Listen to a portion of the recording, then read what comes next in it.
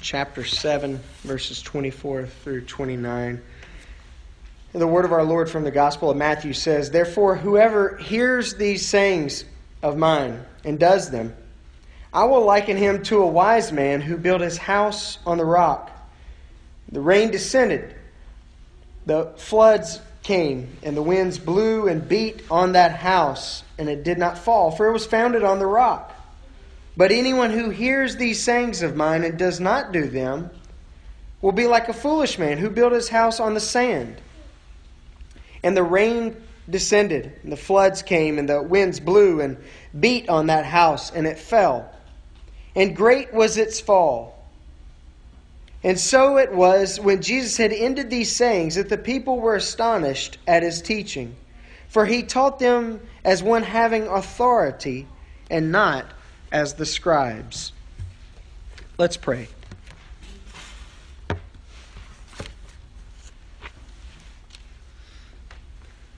Almighty and everlasting God, in Christ you have revealed your glory among all nations.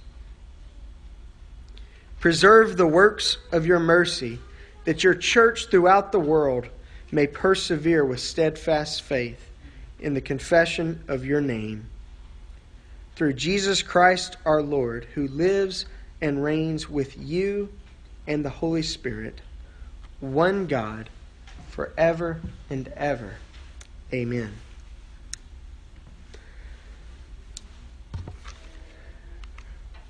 When we're speaking of the Scriptures, there's a saying in the liturgy that often ends the reading of Scripture. Often when a minister would read a portion of Scripture, as I've just done, he'll say the word of God for the people of God, and the response of the congregation would be, "Thanks be to God."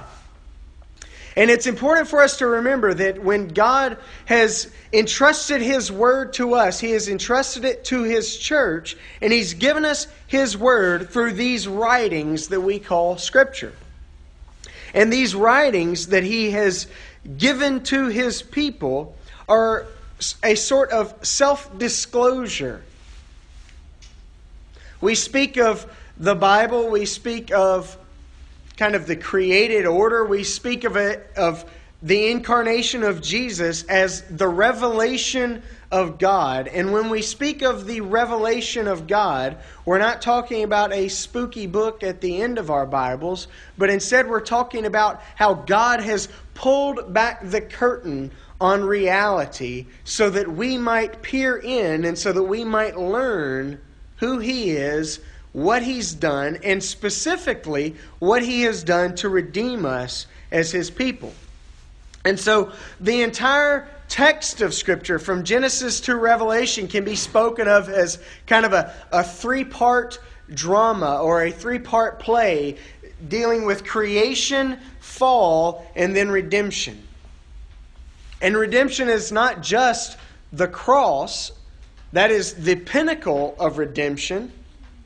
But redemption is about how God throughout history has come to His people. He's not left us alone. He's not left us off by ourselves in the choices of damage and destruction that we've made for ourselves. But instead, God is the one who comes to us, and He comes offering hope, and He comes offering peace. He comes offering restoration, and He promises us that in the end, He will restore all things, that He will put the world back together, the world that we have ruined, the world that we have dragged down with us in our fall. He will put it back together.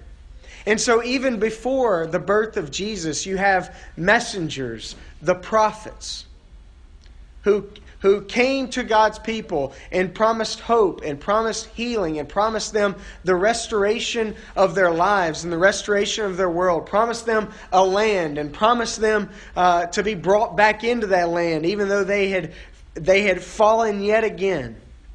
And so all throughout the narrative of Scripture, you have this recurring sequence of creation and fall and redemption. The Scriptures, God's Word for His people. And we ought to give thanks for for them because He has made Himself known. And in making Himself known, He gives to us an invitation. He invites us to come. He invites us to peer in. He invites us to take a look at what He's doing. You see, our relationship with the Scriptures ought to be much more than simply memorizing a few verses here and there. Scripture memory is an incredible gift, but we are called to do far more than just memorize a famous passage. We are called to incorporate the Scriptures into our lives. We're called to do much more than just simply following a set of rules. This book is so much more than just a trusty divine toolkit for how we ought to live our lives. Instead, it is God's revelation to us. It is God showing us how we were created to be and offering us the hope that He can put our lives back together.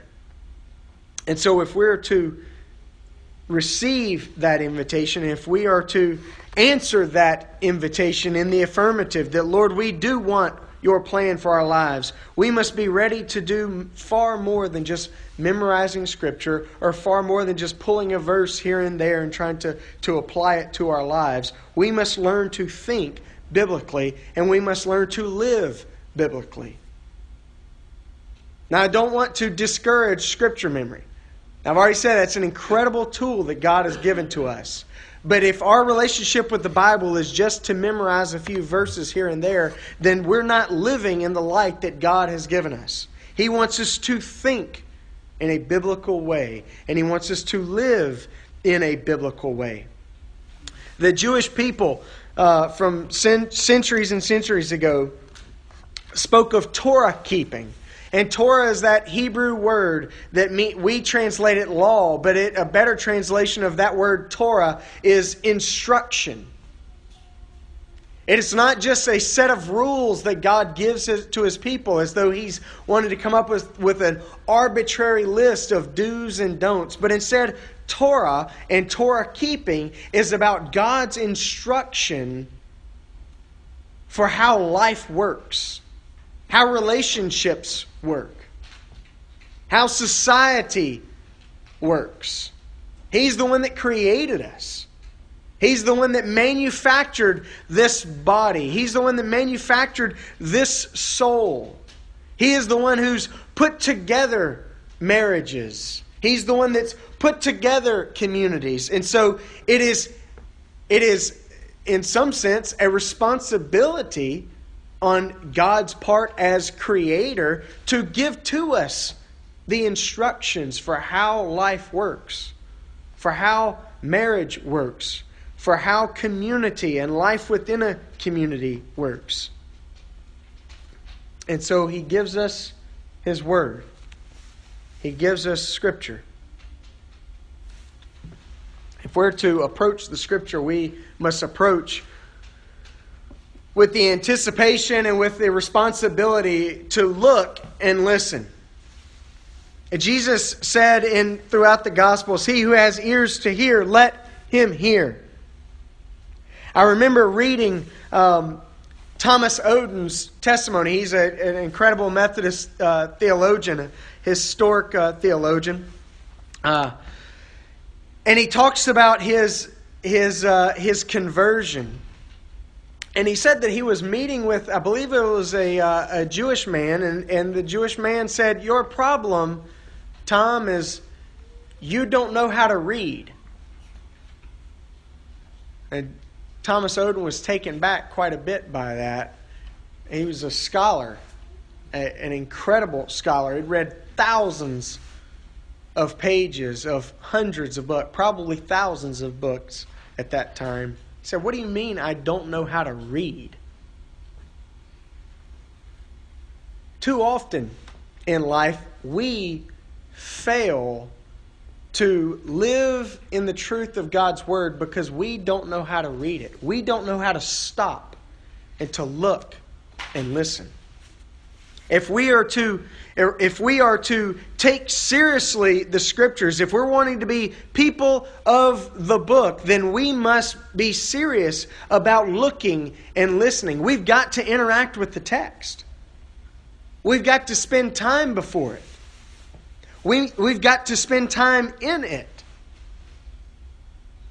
Our relationship with the Bible has to be more than just reading a single verse at the top of a devotional page each day. If you're not doing that, please, by all means, start doing that. You need devotional reading in your life.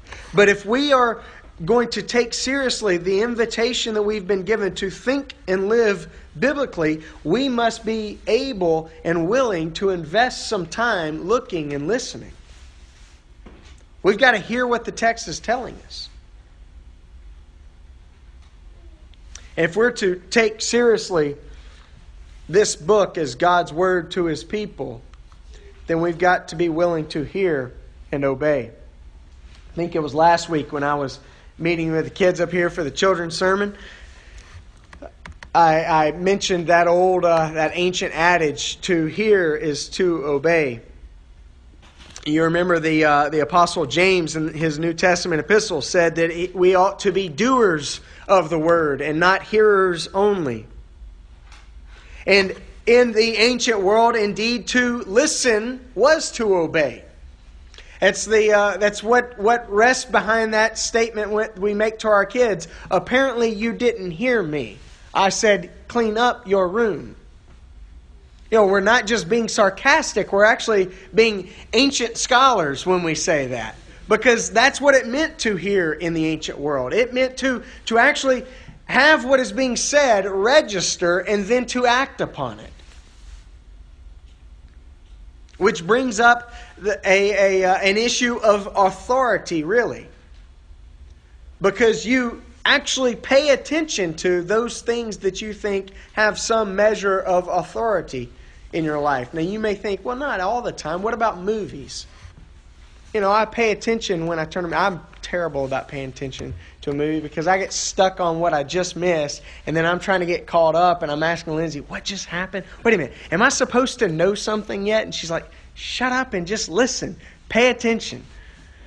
But even if we're talking about a movie and talking about paying attention so that you can hear, you're still giving some measure of authority to that movie. You're saying that movie has some value in it for me. I at least want to know what's happening. I want to be able to follow the plot, even if I'm not going to try to live out the plot in some weird way. I want to know what it is because I want to either be in the know or I want to be entertained for a little bit. I want to relax for a little bit. And so we are putting some measure of authority into those things that we stop and pay attention to.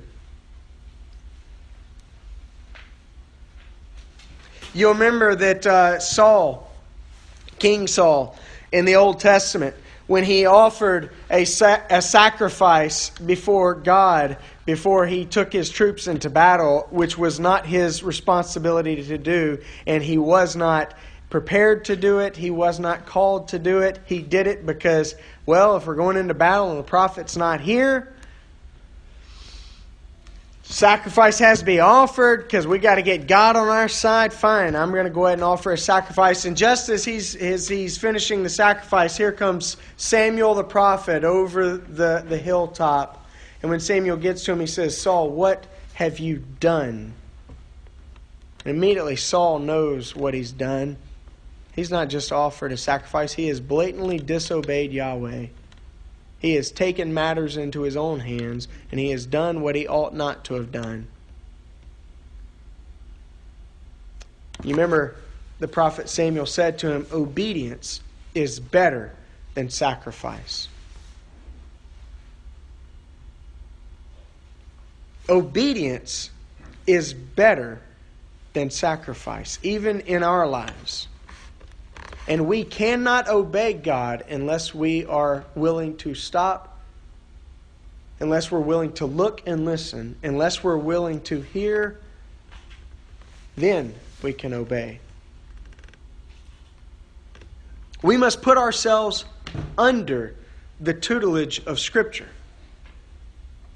We must approach the Scripture as students who are ready to hear, who are ready to listen, who are ready to look at what God has made known to us so that we might obey, not as pawns in God's game, but as people who want to live lives that are not just fulfilled, but are richly fulfilled. Lives that are lived according to God's plan.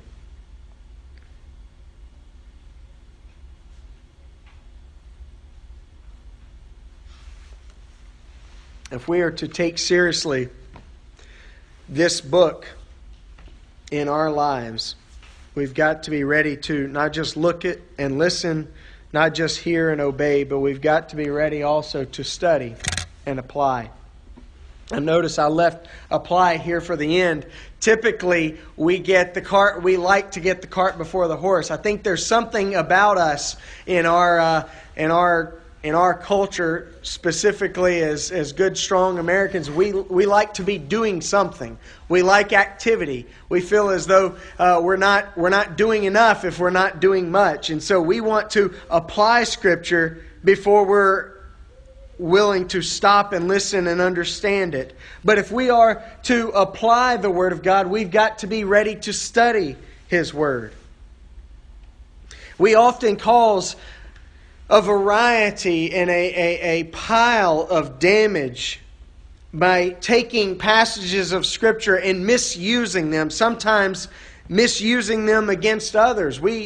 If we're honest with ourselves, sometimes we find ourselves beating others up with the Scriptures. We'll take a verse like train up a child in the way he should go, and in the end he'll not depart from it. And we look at a good Christian family and we see that their kids are living wayward lives, and we think, what'd you do? You blew something. Because we're just grabbing a text out of its context and we're using it in an inappropriate way.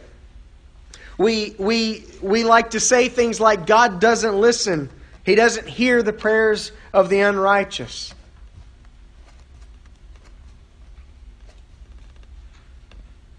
So does that mean they might as well just stop praying? We read passages in Psalms and in Peter's second epistle. A day to the Lord is as 1,000 years. And then we try to come up with systems of the end times and how many years are going to pass because He said this many days. And if that many days means that many thousands of years, then okay, we can come up with a calculated way of figuring out when Christ is going to return. And in the meantime, we make the church a laughing stock to everyone on YouTube and Facebook and everywhere else where you've got the end is near, countdown, 3 more days left.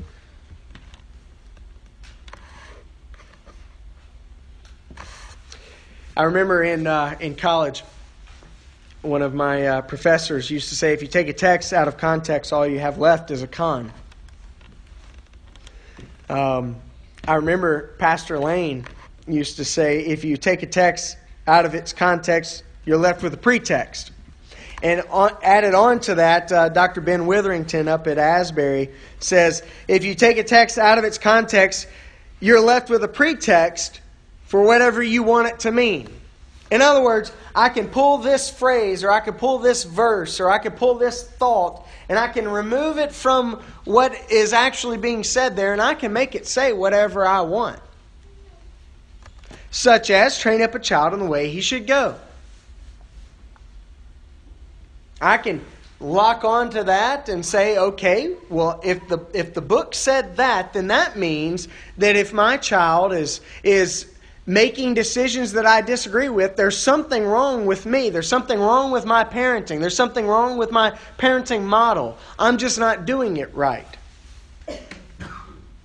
All the while, this is just a quick contextual help here. All the while we forget that that's in the book of Proverbs. And the book of Proverbs is concerned with telling us how life is supposed to work. When the playing field is leveled, when life is as it ought to be, here is how it works. It ought to be that if you train up a child, if a parent takes seriously God's call in their lives to invest in their children and to disciple their children, that in the end, that child ought to be modeling discipleship in his own life. But what happens when that child wants to do something else? What happens when that child listens to other voices?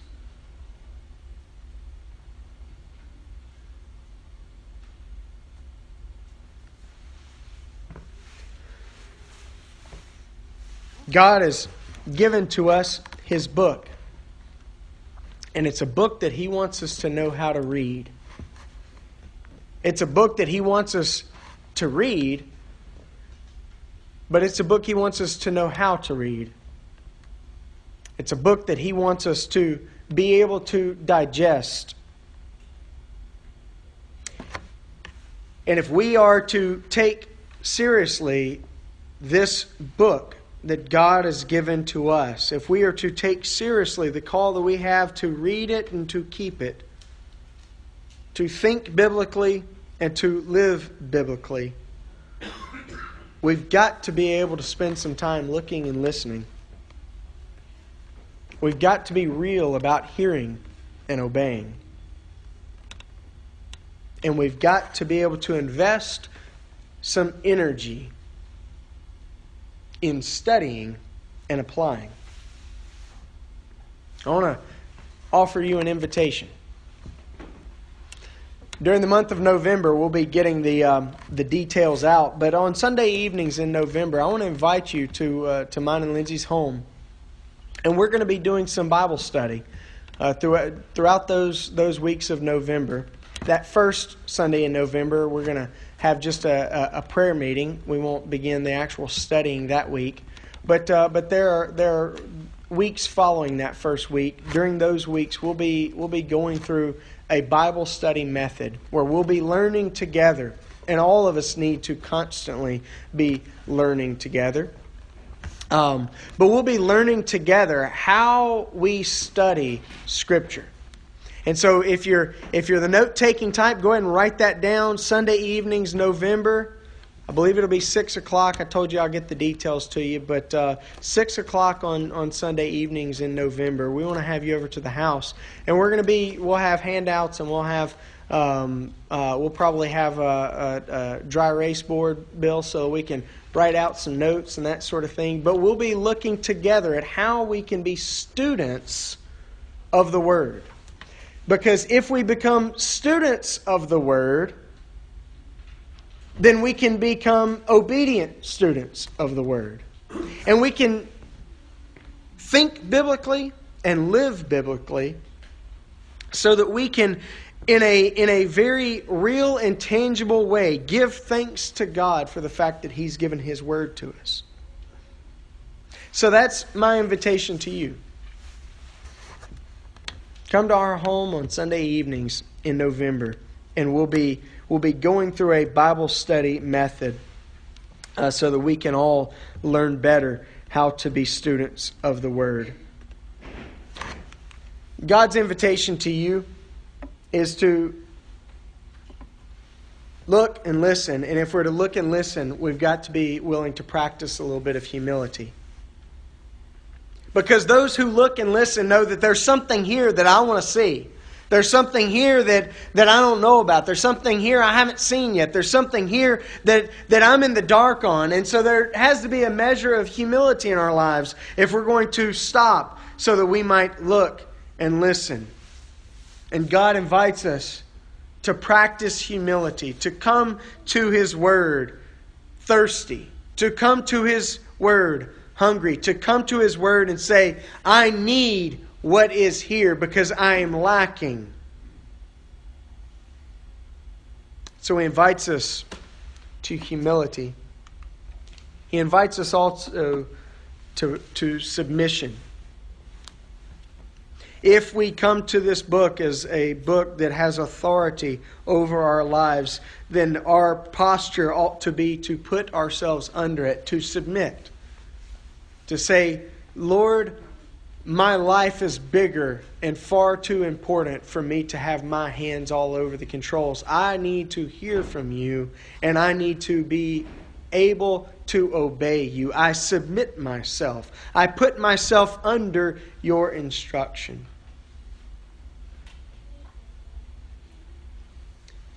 And He invites us to discipline. He invites us to learn. He invites us to work. He invites us to be taught, to be shaped. He calls us to be students. And to be a good student requires a little bit of these three elements: a humble posture, a submissive posture, and a posture that is ready to be discipled, a posture that is ready to be worked on and to be led. Now you'll notice these three things we typically don't associate these with good things, right? Yeah, we like meeting people who are humble, but we don't like being humble ourselves. We like feeling a little bit of confidence. We know what we know, and we do what we do, and we're good at it. Submission is a kind of a taboo word in our culture. We think of it as, well, who's lording over you if you're submitting? We think of it as a power play. And discipline, we live, for all of the working that we like to do, we certainly like to live very undisciplined lives. But if we are to approach the Scriptures in the way that God invites us to approach them, we must approach them humbly, submissively, and ready to be taught and to work. This is really an invitation to be countercultural. Because those three elements, humility, submission, discipline, those are not readily found in our culture. But God calls us to come and to be trendsetters in a way. What would our culture look like in just a generation's time if Christian people who say they are people of this book would actually start living out in their lives in tangible and radical ways the call of this book? What would it look like in our culture in just a generation's time if people actually started taking the Gospels seriously? Started saying, you know what? I'm going to try to live out the Sermon on the Mount. You know what? I'm going to try to live out in this community that I call my church. I'm going to start trying to live out what it means to love my neighbor as myself, to forgive one another, and to bear with one another. What would our culture look like in just a generation's time if families and moms and dads and husbands and wives started putting themselves under the authority of Scripture and say, I'm going to love my wife as the Scriptures call me to love my wife?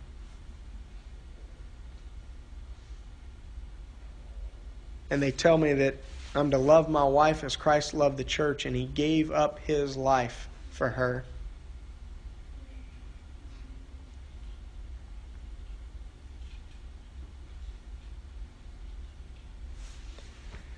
God invites us, countercultural though it may be, He invites us to come to the table whereupon is this book laid.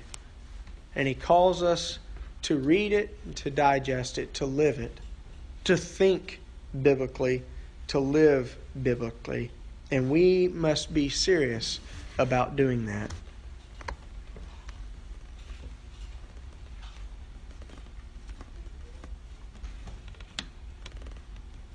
If our kids are reading a book, whether it be for school or whether it just be for a fun passage of time. Reading is fun. That's right, kids. And they're just reading a sentence or two here and there. How in the world are they ever going to know what the story's about?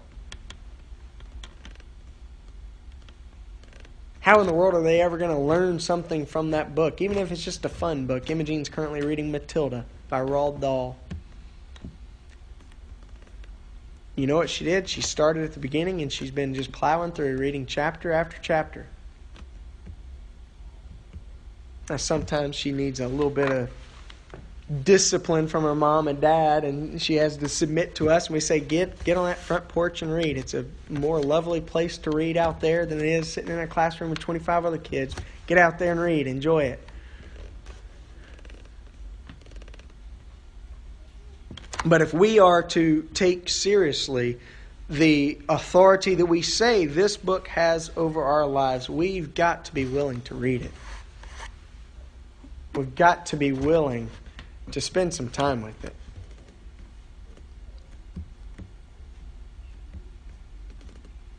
And we've got to be willing to not just hear it, but to do it, to obey. We need to be people of the book.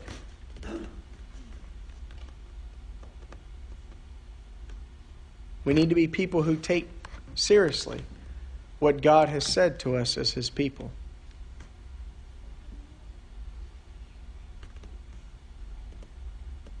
Let's pray.